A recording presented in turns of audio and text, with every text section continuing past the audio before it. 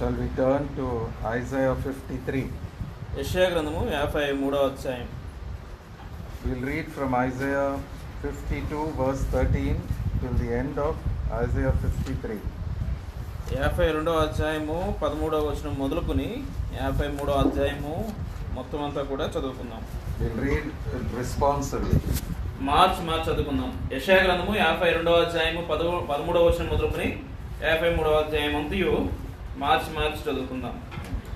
ఆలకించుడి, నా సేవకుడు వివేకముగా ప్రవర్తించును, అతడు హెచ్చింపబడి ప్రసిద్ధుడై మహాగణుడుగా ఎంచబడును.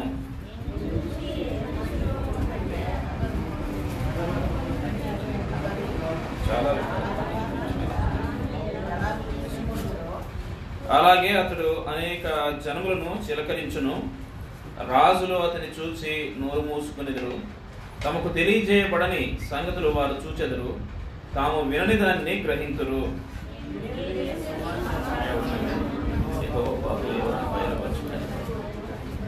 లేత మొక్కవలెను, ఎండిన భూమిలో మొలిచిన మొక్కవలెను అతడు ఆయన ఎదుట పెరిగెను. అతనికి స్వరూపమైనను స్వగతాన్ని లేదు. మనం అతని చూసి అపేక్షించినట్లుగా అతని యందు స్వరూపము లేదు.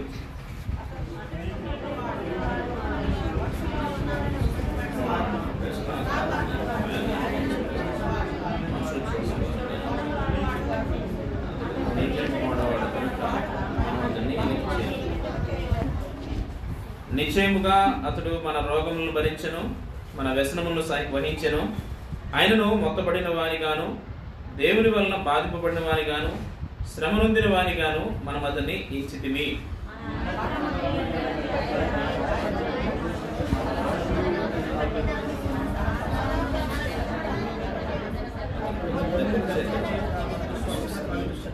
మనమందరము గొర్రెల వలె త్రోవ తప్పిపోతిమి, మనలో ప్రతివాడును తనకిష్టమైన త్రోవకు తొలగెను. యెహోవా మన అందరి దోషమును అతని మీద మోపెను.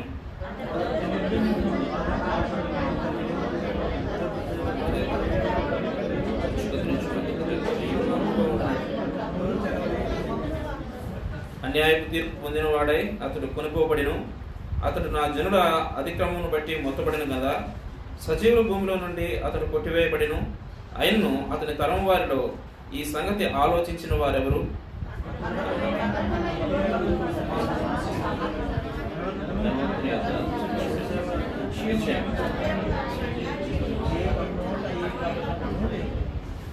అతన్ని నలుగుగొట్టుటకు యెహోవాకు ఇష్టమాయను. ఆయన అతనికి వ్యాధి కలుగజేసెను. అతడు తను తానే అపరాధ పరిహారార్థ పరిచేయక అతని సంతానం చూచును. అతడు దీర్ఘాయుష్మంతుడగును. యెహోవా ఉద్దేశము అతని వలన సఫలమగును.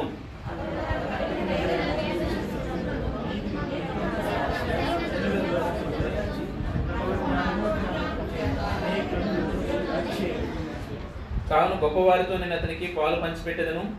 గనులతో కలిసి అతడు కొలసము విభాగించుకొనును. ఏలైనగా మరణము నొందినట్లు అతడు తన ప్రాణమును దారపోసెను. అతిక్రమం చేయవారిలో ఎంచబడిన వాడాయను. అనేకుల పాపమును భరించుచు తిరుగుబాటు చేసిన వారిని గూర్చి విజ్ఞాపనము చేసెను. May God bless the reading of this portion. Shall we pray? చదవబడినటువంటి లేఖన భాగాన్ని దేవుడు దీవించును గాక. ప్రార్థన చేసుకుందాం. ప్రేమ నమ్మకముల మా ప్రియ పరలోక తండ్రి, నమ్మకమైన దేవా, యేసుక్రీస్తు వారి ఘనమైన నామం పేరట నీ వందనములు స్తోత్రములు. దేవా యొక్క తాత్యాయకుల గుడంలో, దేవా నీ యొక్క ప్రార్థనా మందిరంలో మమ్మల్ని ఈ రీతిగా సమావేశపరిచి దేవా బేర్షిబాలో మాకు ఇచ్చినటువంటి సహవాసాన్ని బట్టి స్తోత్రాలు. దేవ ప్రత్యేకంగా గుడ్ ఫ్రైడేని పురస్కరించుకుని దేవా తండ్రి ప్రభు ఈ దినాన్ని నాకు కొద్దిసేపు నీ సన్నిధిలో గడపనైంటుండగా దేవా తండ్రి ప్రభు మా యొక్క గమనానికి నీ మాటలు తీసుకురావాల్సిందిగా ప్రార్థన చేస్తున్నాం. సిరుచాటును మరుగుపరచుము. నీ దాసుని కావాల్సినటువంటి పునరుద్ధాన శక్తిని దయచేయము. దేవా కావాల్సినటువంటి ఈ యొక్క బిడ్డల కోసమే అవసరమైన మాటలు మీ యొక్క సింహాసనం నుంచి మీరే వినబడి చేస్తూ రావాల్సిందిగా ప్రార్థన చేస్తున్నాం ప్రభువా. దేవా ఇప్పటికే నీ యొక్క మందిర సమయాన్ని ప్రేమించి గౌరవించి వచ్చినటువంటి ప్రజలను బట్టి స్తోత్రాలు. ఇంకెవరైతే రావాల్సి ఉన్నారో వారిని కూడా త్వరపెట్టండి. ఎండవేయడం నుంచి తప్పించండి. ఈ యొక్క శబ్దాంతరాన్ని మీ యొక్క ఆధీనంలో ఉంచుకోనండి. దీని ద్వారా ఎంతమంది అయితే వింటున్నారో వారందరి యొక్క జీవితాల్లో లోతైన కార్యం జరిగించండి. ప్రత్యేకంగా ఈ దినం ఒక నూతనమైనటువంటి దినముగా, అనేక మందికి రక్షణ దినముగా, దేవా పడిపోయిన వారు సమకూర్చబడేటువంటి దినముగా దీన్ని ప్రతిష్ఠిస్తూ రావాల్సిందిగా ప్రార్థన చేస్తున్నాం. ఈ దినాన్ని ఆధారం చేసుకుని పలు స్థలాల్లో జరుగుతున్నటువంటి ప్రార్థనా కూడికలు, సువార్త ఊరేగింపులను జ్ఞాపం చేసుకున్నాము. ప్రతి స్థలంలో మీరుండము. మీ ఆత్మ నడిపింపును దయచేసి దేవ అనేక మంది దేవ అతని నరకం నుంచి తప్పించబడి నిత్య రాజ్యంలో చేరులాగిన ఈ దినాన్ని ప్రతిష్ఠిస్తూ రావాల్సిందిగా ప్రార్థన చేస్తున్నాం. మరి ముఖ్యంగా మనం జ్ఞాపకం చేసుకునండి, నీ సిలువ చాటును మరుగుపరచండి, నీ ఆత్మాభిషేకం దయచేయండి, కావాల్సిన మాటలు దయచేయండి. చిన్నపిల్లలకు సైతము దేవ అర్థం చేసుకునే విధానంలో మీరు మాట్లాడుతూ రావాల్సిందిగా ప్రార్థన చేస్తూ, దేవ ఎవరూ కూడా ఖాళీగా వెళ్ళిపోకుండా సహాయం చేయమని, ఈ స్థలమంతటిని మమ్మల్ని మేము నీ ప్రియకుమారుడు యేసుక్రీస్తు వారి యొక్క రక్త ప్రోక్షణ దగ్గర తెచ్చుకుంటూ కడిగి పవిత్రపరచమని, ప్రతి విధమైనటువంటి నష్టం నుంచి మమ్మల్ని తప్పించమని యేసుక్రీస్తు వారి ఉన్నతమైన నామములో అడిగి బ్రతమాలు వేడుకుంటున్నాం తండ్రి, ఆమేన్.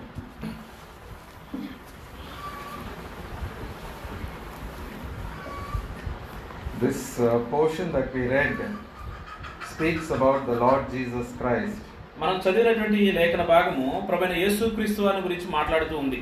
It is written by the prophet Isaiah, who is one of the great prophets of the Old Testament. పాత నిబంధనలో గొప్పైనటువంటి ప్రవక్తల్లో ఒకడైనటువంటి యెషయా ప్రవక్త ద్వారా ఈ యొక్క భాగం రాయబడింది. And these words were written 700 years before the Lord Jesus Christ came down into this world. ఈ యొక్క మాటలు ప్రభువైన యేసుక్రీస్తు వారు ఈ భూమి మీద రావడానికి పూర్వమే 700 సంవత్సరాలకు పూర్వమే ఈ మాటలు రాయబడుతూ వచ్చాయి. This portion is quoted many times in the New Testament. ఈ యొక్క మనం చదివినటువంటి వాక్య భాగము క్రొత్త నిబంధనలో కూడా అనేక సార్లు అనేక పర్యాయాలు ప్రస్తావించబడింది, రాయబడుతూ వచ్చింది. So it is a very, very important portion. కాబట్టి ఇదంతా చాలా ప్రాముఖ్యమైనటువంటి వాక్య భాగం. God is speaking about his servant. దేవుడు తన సేవకుని గురించి ఇక్కడ మాట్లాడుతూ ఉన్నాడు.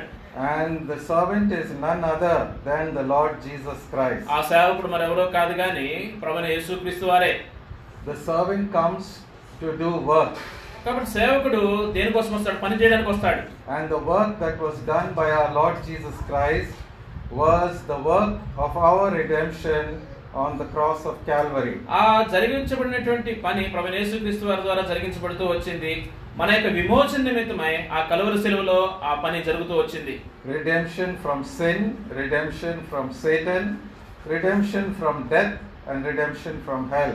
పాపము నుంచి, సాతాను నుంచి, మరణము నుంచి, నరకం నుంచి మనకు విడుదల అనుగ్రహిస్తూ వచ్చింది, విమోచన అనుగ్రహిస్తూ వచ్చింది. So this portion is speaking about the Lord Jesus Christ, who was crucified for our sins on Calvary's cross. కాబట్టి ఇక్కడ చదవబడినటువంటి లేఖన భాగము మన ప్రభువైన యేసుక్రీస్తు వారి అనగా మన నిమిత్తమై ఆ యొక్క కలువరి శిలువలో మరణించినటువంటి ప్రభువైన యేసుక్రీస్తు వారి గురించి చెప్పబడుతూ ఉంది. Today is Good Friday and we are remembering the great work of redemption accomplished by our Lord on Calvary. కాబట్టి ఈ దినము గుడ్ ఫ్రైడే, శుభ శుక్రవారం అంటారు. ఇది ఈ కలువరి శిలువలో మన ప్రభువైన యేసుక్రీస్తు వారు జరిగించినటువంటి విమోచన కార్యాన్ని గుర్తు చేసేటువంటి దినం. What a great price our Lord paid to redeem us from sin, Satan and death. కాబట్టి మనల్ని పాపం నుంచి, సాతాను నుంచి, మరణం నుంచి, నరకం నుంచి విడిపించడం కోసమే దేవుడు ఎంత గొప్పదైనటువంటి క్రయాన్ని మన కోసమే చెల్లిస్తూ వచ్చాడు కదా. In this portion we read about the sufferings of our Lord Jesus Christ. ఈ యొక్క చదవబడినటువంటి లేఖన భాగంలో ప్రత్యేకంగా మనం ప్రభువైన యేసుక్రీస్తు వారి యొక్క శ్రమల గురించి చదువుతూ ఉన్నాం. Isaiah 52 verse 14. యెషయా గ్రంథము 52వ అధ్యాయము 14వ వచనం.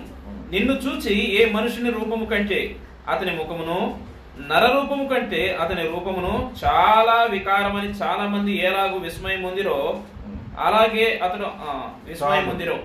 So you can see here, this speaks about the way the Lord Jesus Christ was beaten. He was scourged and his face was marred more than any man on the cross.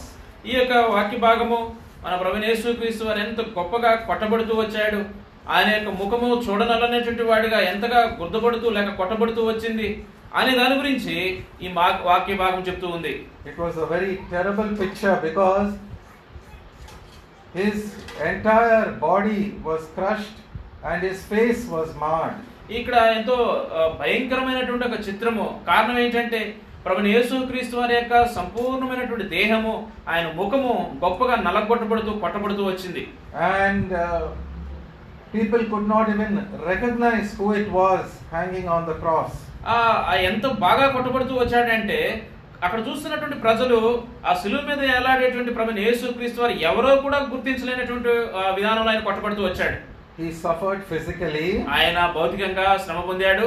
He also suffered in his mind, in his soul. ఆయన మనసులో ఆయన ప్రాణములో కూడా శ్రమ పొందుపడుతూ వచ్చాడు. Isaiah 53 verse 3. యెషయా గ్రంథము 53వ అధ్యాయము 3వ వచనము. అతడు తృణీకరింపబడిన వాడును, ఆయన మనుషుల వలన విసర్జింపబడిన వాడును, వ్యసనాక్రాంతుడుగాను వ్యాధిని అనుభవించువాడుగాను మనుష్యులు చూడనల్లని వాడుగాను ఉండెను. He was despised and rejected by people, especially his own people, the Jews. ఆయన తృణీకరించబడినవాడు, మనుషుల చేత విసర్జించబడినవాడు, ప్రత్యేకంగా తన సొంత ప్రజలైనటువంటి యూదుల చేత కూడా ఆయన తృణీకరించబడినవాడుగా ఉన్నాడు.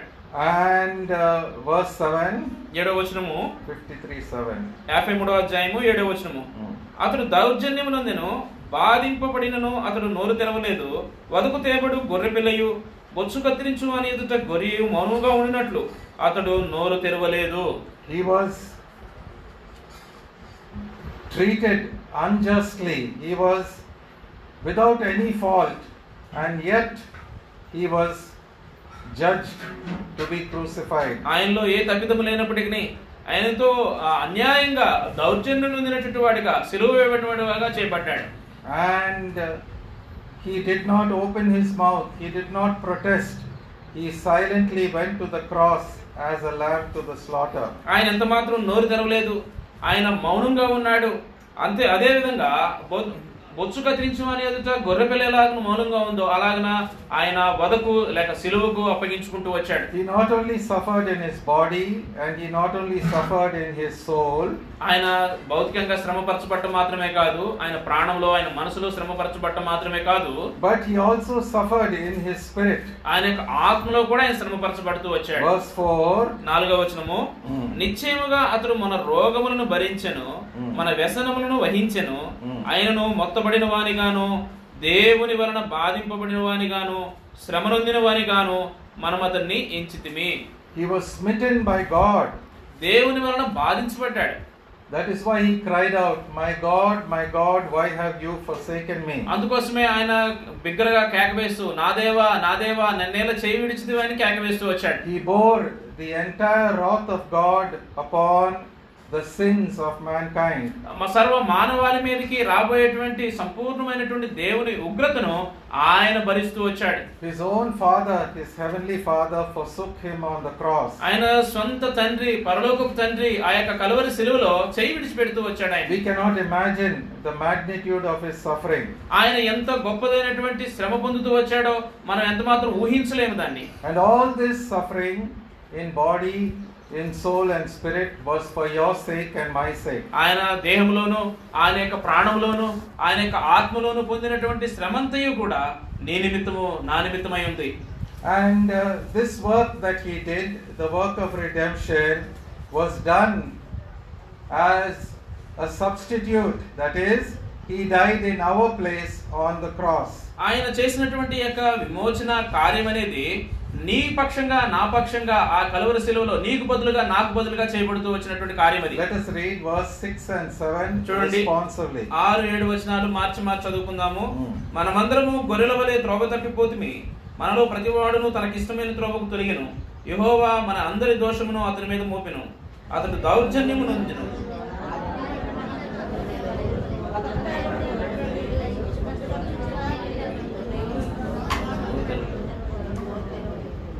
We have a picture here of the Lamb of God slain for your sins and mine.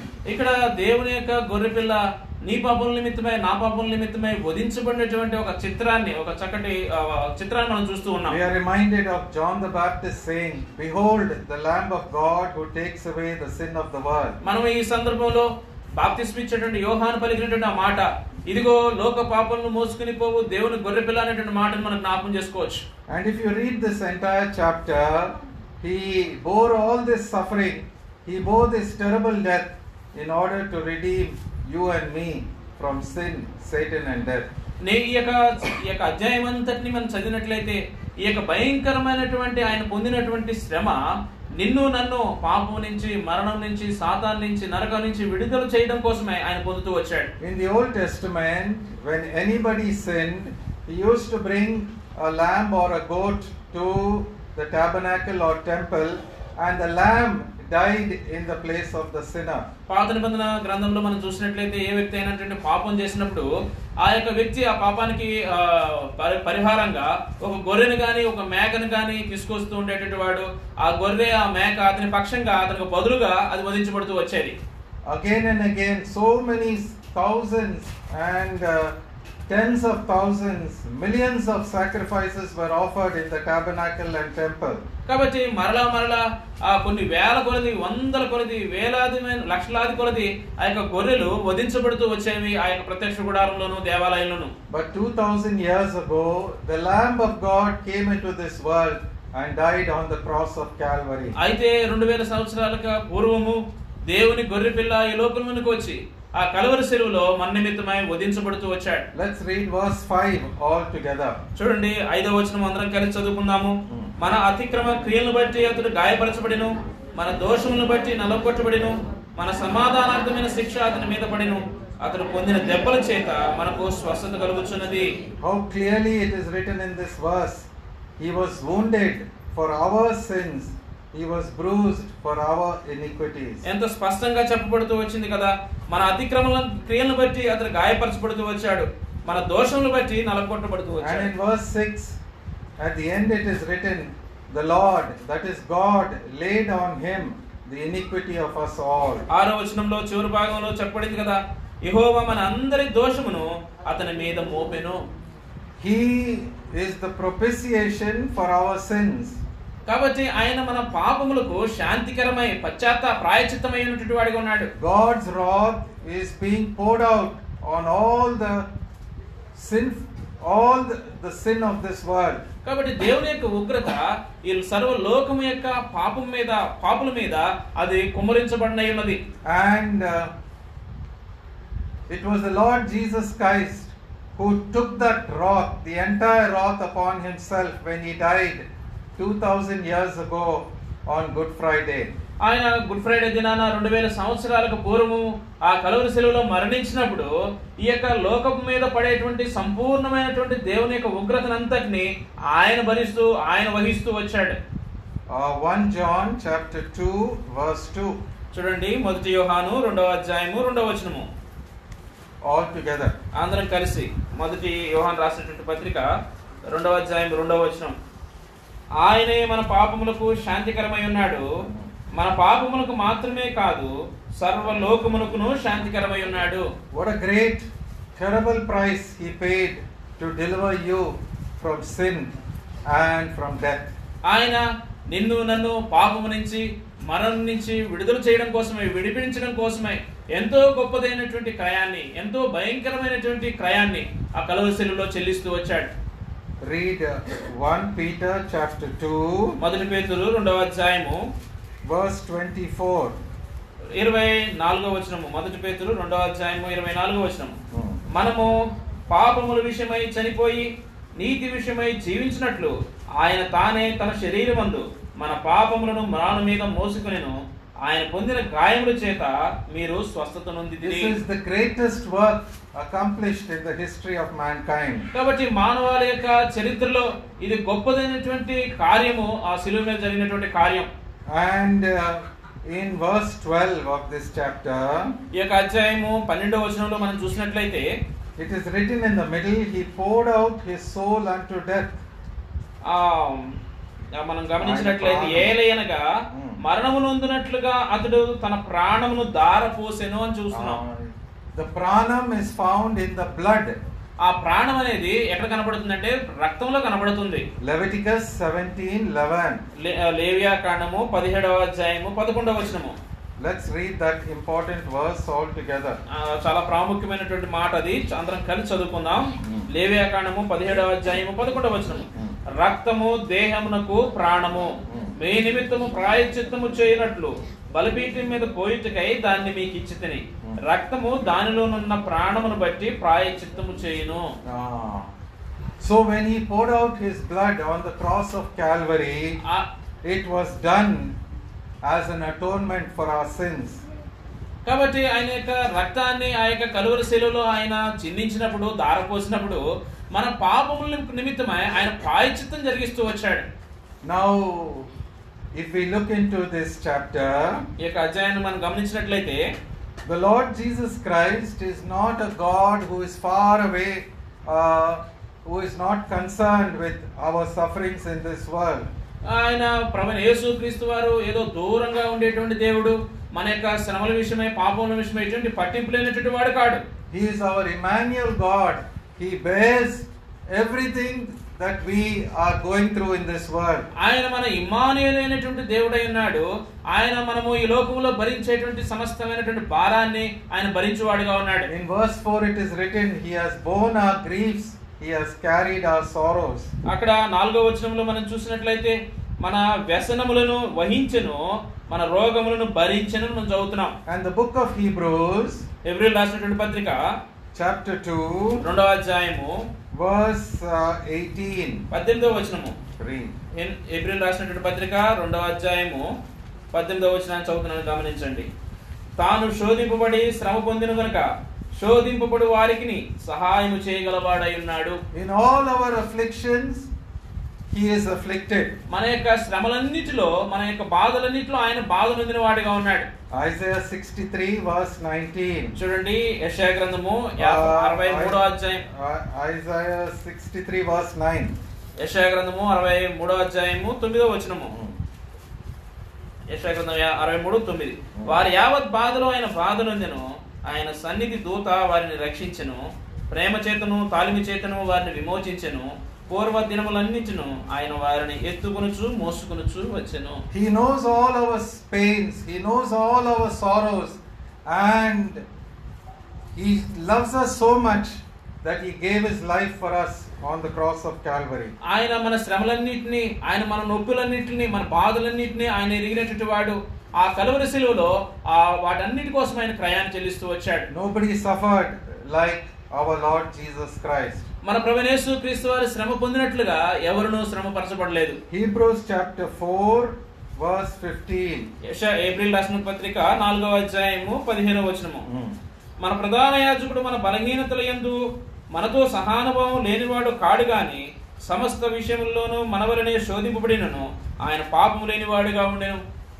He did this work of redemption out of love because He loves us so much. ఆ యొక్క విమోచన కార్యాన్ని జరిగించినటువంటి కారణం ఏంటంటే ప్రేమ చేత చేస్తూ వచ్చాడు. He did it because of His mercy, because He does not want a single soul to perish. కాబట్టి ఎంతో గొప్పదైనటువంటి కనికరాన్ని చూపి ఆ విమోచన కార్యాన్ని చేస్తూ వచ్చాడు. ఒక్క ఆత్మ కూడా నశించిపోవటం ఆయనకు ఎంత మాత్రం ఇష్టం లేదు. And so 2000 years ago He came in the flesh, He came in a physical body so that He could endure the punishment for all our sins. కాబట్టి ఆయన 2000 సంవత్సరాలకు పూర్వము ఆయన యొక్క భౌతికమైనటువంటి రక్తమాంసాలు కలిగినటువంటి దేహాన్ని ధరించి ఈ లోకంలోనికి వచ్చాడు. మనమందరం పాపమును ఆయన ఆ యొక్క దేహంలో వహిస్తూ వచ్చాడు. And we are seeing here He is identifying Himself in all our sorrows, our griefs and our sufferings. కాబట్టి ఆయన యొక్క ఇదేం చూపిస్తూ ఉందంటే ఆయన మన శ్రమలన్నింటిలోనూ, మన బాధలన్నింటిలోనూ, మన యొక్క ఇక్కట్లన్నింటిలో కూడా ఆయన ఐక్యపరుచుకున్నటువంటి వాడిగా, బాధ్యత వహించినటువంటి వాడిగా చూపిస్తూ ఉంది. And we see here in verse 9, Isaiah 53 verse 9. యెషయా గ్రంథము 53వ అధ్యాయం 9వ వచనాన్ని మనం గమనించినట్లయితే, Read, brother. చూడండి, యెషయా గ్రంథము 53వ అధ్యాయము 9వ వచనము. అతడు మరణమైనప్పుడు భక్తిహీనులతో అతనికి సమాధి నియమింపబడెను, ధనవంతుని యొద్ద అతడు ఉంచబడెను, నిశ్చయముగా అతడు అన్యాయమేమీ చేయలేదు, అతని నోట ఏ కపటమును లేదు. He made his grave with the wicked. He was crucified between two crosses on which there were two thieves. కాబట్టి చూడండి, భక్తిహీనులతో అతనికి సమాధి నియమించబడుతూ వచ్చింది. ఆయన సిలువైబడినప్పుడు ఇద్దరి దొంగల మధ్యలో ఆయన సిలువైబడుతూ వచ్చాడు. And we know that even on the cross one of those thieves was saved. కాబట్టి మనకు తెలుసు కదా, ఆ ఇద్దరి దొంగల్లో ఒక దొంగ అతడు రక్షించబడుతూ వచ్చాడు. To what an extent he identified himself with mankind, with sinful mankind. కాబట్టి ఎంత గొప్పగా ఆ యొక్క పాప సంబంధమైనటువంటి మానవులతో తాను ఐక్యపరుచుకున్నాడు. He came to save us from our sins. మన యొక్క పాపముల నుంచి మనల్ని విడుదల పొందించి రక్షించడం కోసమే ఆయన ఈ లోకంలోకి వచ్చాడు. That is what the name Jesus means. యేసు అంటే అర్థం అదే. And He was known as the friend of sinners when he was in this world. ఆయన ఈ లోకంలో జీవించినప్పుడు ఆయన పాపులకు స్నేహితుడిగా పిలువబడుతూ వచ్చాడు. But it is written in verse 9, there was no sin in him. He was faultless, he was blameless, and yet he was crucified. ఆ 9వ వచనంలో మనం చదువుతున్నాం కదా, అతడు అన్యాయం ఏమీ చేయలేదు, అతని నోట ఏ కపటమును లేదు, and yet he was crucified. అయినప్పటికీ ఆయన సిలువ పెడుతూ వచ్చాడు. He was holy, harmless, and undefiled. ఆయన పరిశుద్ధుడైనటువంటి వాడు, ఆయన ఎటువంటి అపవిత్రత లేనటువంటి వాడు, ఆయన ఎవరికి హాని చేయనటువంటి వాడు. See Hebrews 7:26. చూడండి, హెబ్రీయులకు రాసిన పత్రిక 7వ అధ్యాయము 26వ వచనము. పవిత్రుడును నిర్దోషియు నిష్కల్మషుడును పాపుల్లో చేరక ప్రత్యేకంగా ఉన్నవాడును ఆకాశ మండలము కంటే మిక్కిలి. So he is totally sinless. ఆయన సంపూర్ణంగా పవిత్రుడు, ఎటువంటి పాపము లేనటువంటి వాడు. And yet he became sin for us. అయినప్పటికీ మన కోసమైన పాపముగా చేయబడ్డాడు. Not only an offering for sin, పాపము కోసమైనటువంటి బలిగా అర్పణగా మాత్రమే కాదు, but 2 Corinthians 5:21. చూడండి, 2వ కొరింథీయులకు రాసిన పత్రిక 5వ అధ్యాయము 21వ వచనంలో గమనిస్తే, let's read it all together. అందరం కలిసి చదువుకుందాము. 2వ కొరింథీయులకు రాసిన పత్రిక 5వ అధ్యాయం 21వ వచనము. ఎందుకనగా మనం ఆయన యందు దేవుని నీతియగునట్లు పాపమెరుగుని ఆయనను మన కోసము పాపముగా చేసెను. Let's read another verse. ఇంకొక మాట చదువుకుందాం. 1 Peter chapter 1 verse 19. మొదటి పేతురు మొదటి అధ్యాయము 19వ వచనము. 1 Peter మొదటి పేతురు chapter 1 మొదటి అధ్యాయము 19వ వచనము. 18 and 19. 18, 19వ వచనాలు. We'll read responsively. మార్చి చదువుకుందాం. పితృ ప్రారంభమైన మీ వ్యర్థ ప్రవర్తనను విడిచిపెట్టినట్లుగా వెండి బంగారముల వంటి క్షయ వస్తువుల చేత మీరు విమోచింపబడలేదు గాని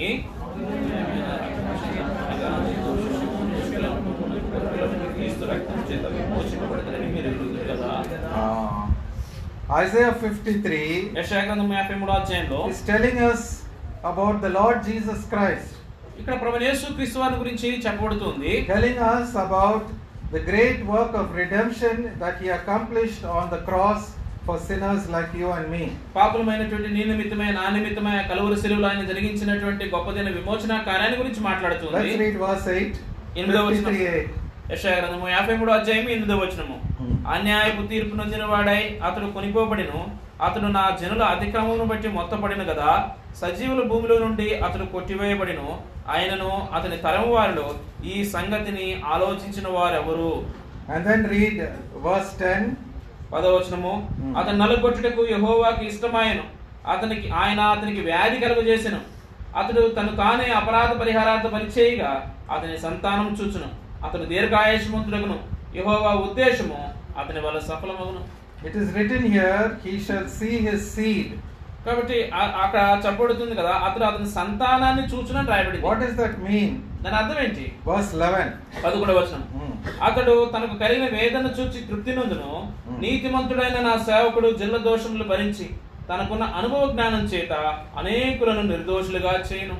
So he will save many, he will justify many through his great finished work of the cross. ఆ యొక్క గొప్పదైనటువంటి కలువరి శిలువ కార్యము ద్వారా అనేక మందిని ఆయన రక్షించేటువంటి వాడిగా, నీతిమంతులుగా తీర్చేటువంటి వాడిగా ఉన్నాడు. How many? ఎంతమంది? Revelation chapter 7 ప్రకటన గ్రంథము 7వ అధ్యాయము verse 9. 9వ వచనము. ప్రకటన గ్రంథము 7వ అధ్యాయము 9వ వచనము. This is the travail or the fruit of his suffering. ఆయన యొక్క శ్రమల యొక్క ఫలమది. చూడండి, all together Revelation 7:9. ప్రకటన గ్రంథము 7వ అధ్యాయము 9వ వచనం. అటు తర్వాత నేను చూడగా ఇదిగో ప్రతి జనములో నుండి, ప్రతి వంశములో నుండి, ప్రజల్లో నుండి, ఆయా భాషలు మాట్లాడే వారిలో నుండి వచ్చి ఎవడను లెక్కింపజాలని గొప్ప సమూహము వారు కనబడిను. వారు తెల్లని వస్త్రములు ధరించుకున్న వారై ఖర్జూరపు మట్టలు చేత పట్టుకుని సింహాసనం ఎదుటను గొర్రెపిల్ల ఎదుటను నిలబడి. చాలు. verse 14 brother will read. 14వ వచనాన్ని నేను చదువుతున్నాను, గమనించండి. అందుకు నేను, అయ్యా నీకే తెలియనుగా అతడు ఇలాగూ నాతో చెప్పెను, వీరు మహాశ్రమల నుండి వచ్చిన వారు గొర్రెపిల్ల రక్తములో తమ వస్త్రములను ఉదుక్కుని వాటిని తెలుపు చేసుకునిది. They are the ones who wash their robes and made them white in the blood of the Lamb. కాబట్టి వారు గొర్రెపిల్ల యొక్క రక్తములో తమ వస్త్రాలను ఉదుక్కుని వాటిని తెలుపు చేసుకున్నటువంటి వారు. When our Lord was on the cross, the first word that he prayed was, Father, forgive them, for they know not what they do. కాబట్టి మన ప్రభువైన యేసుక్రీస్తు వారు సిలువలో ఉన్నప్పుడు ఆయన మొదట పలికినటువంటి మాట ఏంటంటే, తండ్రి వీరేమి చేయుచున్నారో వీరు ఎరుగరు గనుక వీరిని క్షమించండి అని ప్రార్థన చేస్తూ వచ్చాడు. And that forgiveness through his shed blood is made available for millions of people, as we have seen in Revelation 7:9. కాబట్టి ఆ యొక్క ప్రశస్తమైనటువంటి రక్తము, ఆ క్షమాపణ ఆ యొక్క ప్రకటన గ్రంథంలో మనం చూసినట్లుగా కొన్ని లక్షల కొలది, వేల కొలది, కోట్లాను కోట్ల జనులు రక్షణ కోసమే సహాయపడుతూ వచ్చింది. And that fruit, the born again children of God saved by the blood, is still being harvested today in the world. కాబట్టి ఆ యొక్క ఫలము, ఈ యొక్క తిరిగి జన్మించినటువంటి వీరు ఈ యొక్క లోకములో ఇంకా వారు పంటను పండించేటువంటి వారుగా, సాగు చేసేటువంటి వారుగా ఉన్నారు. No, the Lord is harvesting so many believers. క్షమించండి, వారు అనేక మంది విశ్వాసుల్ని ఆయన పోషిస్తూ ఉన్నాడు, లేక సమకూరుస్తూ ఉన్నాడు. Many are being saved because of his great work on Calvary. ఆ కల్వరి శిలువలో ఆయన జరిగించినటువంటి కార్యాన్ని బట్టి అనేక మంది రక్షణ పొందుతూ ఉన్నారు. Verse 12. చూడండి 12వ వచనము, యెషయా గ్రంథం 53వ అధ్యాయము 12వ వచనము. కావున గొప్పవారితో నేను అతనికి పాలు పంచిపెట్టెదను, గనులతో కలిసి అతడు కొల్ల సొమ్ము విభాగించుకొను, ఏలయనగా మరణం నొందునట్లు అతడు తన ప్రాణమును దారపోసెను, ఆ అతిక్రమం చేయువారిలో ఎంచబడిన వాడాయను, అనేకులు పాపమును భరించుచు తిరుగుబాటు చేసిన వారిని గురించి విజ్ఞాపనం చేసెను.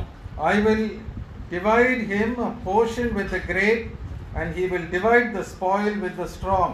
చూడండి, కావున గొప్పవారితో నేను అతనికి పాలు పంచి పెట్టెదను, గన్నులతో కలిసి అతడు కొల్ల సొమ్ము విభాగించుకును. God is saying, because of his great sacrifice on Calvary, I will exalt my son.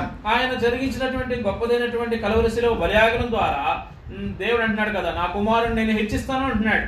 He fought a great battle on the cross against Satan and defeated Satan on the cross and won a great victory. కాబట్టి ఆ యొక్క Calvary శిలువలో ఆయన గొప్పదైనటువంటి ఒకడైనటువంటి ఆ శత్రువు చేత, సాతాను చేత గొప్పదైన యుద్ధాన్ని జరిగిస్తూ వచ్చాడు. And he won a great spoil.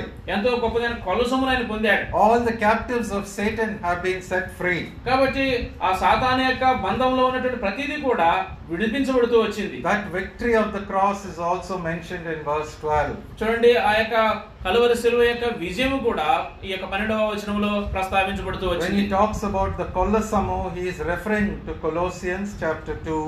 కొల్ల సొమ్మును గురించి మనం మాట్లాడుతూ ఉన్నప్పుడు కొలస్సీయులకు రాసిన పత్రిక 2వ అధ్యాయంలో verse 15. 15వ వచనము, 13, 15 వచనాలు కలిసి ఉన్నాయి. I'll read. Having spoiled principalities and powers, he made a show of them openly, triumphing over them through the cross. చూడండి, చివరి భాగము, ఆయనతో కూడా మిమ్మల్ని జీవింపజేసెను, ఆయన ప్రధానులను అధికారులను నిరాయుధులుగా చేసి సిలువ చేత జయోత్సవముతో వారిని పట్టి తెచ్చి బాహాటముగా వేడుకకు కనపరిచెను. Having defeated Satan, who was holding us captive, ఆ శత్రువు ఏదైతే తన యొక్క చెరలో లేక బందీగా పట్టుకుని ఉందో అది ఓడించబడుతూ వచ్చింది. having saved sinners through the power of his precious blood, ఆయన యొక్క ప్రశస్తమైన రక్త శక్తి చేత పాపులు రక్షించబడుతూ వచ్చారు. we all, the believers, have become the inheritance of God. కాబట్టి మనం అందరం కూడా విశ్వాసముగా దేవుని యొక్క స్వాస్థ్యముగా చేయబడుతూ వచ్చాం. So this chapter 53 tells us many important things about the great sacrifice of our Lord Jesus Christ on Calvary's cross. కాబట్టి ఈ యొక్క యెషయా గ్రంథం 53వ అధ్యాయంలో మన ప్రభువైన యేసుక్రీస్తు వారు కల్వరి శిలువలో జరిగించినటువంటి అనేకమైన గొప్పదైనటువంటి సంగతుల గురించి మాట్లాడుతుంది. The sufferings that he underwent in body and soul and spirit. ఆయన దేహంలోను ప్రాణంలోను ఆ యొక్క ఆత్మలో వెళ్ళినటువంటి శ్రమల గురించి మాట్లాడుతుంది. And how he did all that to save you and me from sin. కాబట్టి నిన్ను నన్ను పాపం నుంచి రక్షించడం కోసమే ఆయన ఏ రీతిగా వాటన్నిటిని పొందాడో మనం చూస్తున్నాం. He is the Lamb of God who died in your place and my place on the cross. కాబట్టి ఆయన దేవుని గొర్రెపిల్లగా నీకు బదులుగా నాకు బదులుగా కల్వరి శిలువలో ఆయన మరణిస్తూ వచ్చాడు. And how he has identified himself with us in all our afflictions. కాబట్టి మన యొక్క బాధలన్నిటిలో తను తాను ఏ రీతిగా ఐక్యపరుచుకున్నాడో మనం చూసాం. And he did not want a single soul to perish, and so he underwent that great and terrible agony on Calvary. కాబట్టి ఆ ఒక్క ఆత్మ కూడా నశించిపోవడం ఆయనకి ఇష్టం లేక ఆ కలవరి శిలువలో గొప్పదైనటువంటి భయంకరమైన వేదన గుండా ములుగుకుండా ఆయన వెళ్తూ వచ్చాడు. And he became sin for us that we might be made the righteousness of God in him. మనము దేవుని యొక్క నీతి అగునట్లుగా ఆయన మన నిమిత్తమై పాపముగా చేయబడుతూ వచ్చాడు. And he will see the great fruit of the victory of Calvary when he sees the countless people washed in the blood of the Lamb and holding palm branches and singing songs of victory. కాబట్టి ప్రకటన గ్రంథంలో మనం చూసినట్లుగా వారి యొక్క రక్షణ జయోత్సవంతో వారు పాడుతూ ఉన్నప్పుడు ఆ రక్తం చేత కడగబడినటువంటి వారు ఖర్జూరపు మట్టలు చేత పట్టుకుని ఆ యొక్క జయోత్సవం పాడుతూ ఉన్నప్పుడు గొప్పదైనటువంటి విజయాన్ని ఆయన చూస్తూ ఉన్నాడు. So all these things we remember on Good Friday. కాబట్టి ఈ సంగతులన్నిటిని కూడా ఈ యొక్క గుడ్ ఫ్రైడే దినాన్ని మనం జ్ఞాపకం And చేసుకుంటున్నాం. we cannot forget the great Calvary love of our Lord Jesus Christ. కాబట్టి మన ప్రభువు యేసుక్రీస్తు వారు చూపించినటువంటి గొప్పదైన కలవరి ప్రేమను మనం ఎంత మాత్రము మరిచిపోజాలము. May we worship the Lord. కాబట్టి ఇటువంటి తలంపులు కలిగిన వారమై ప్రభువును ఆరాధిస్తాం.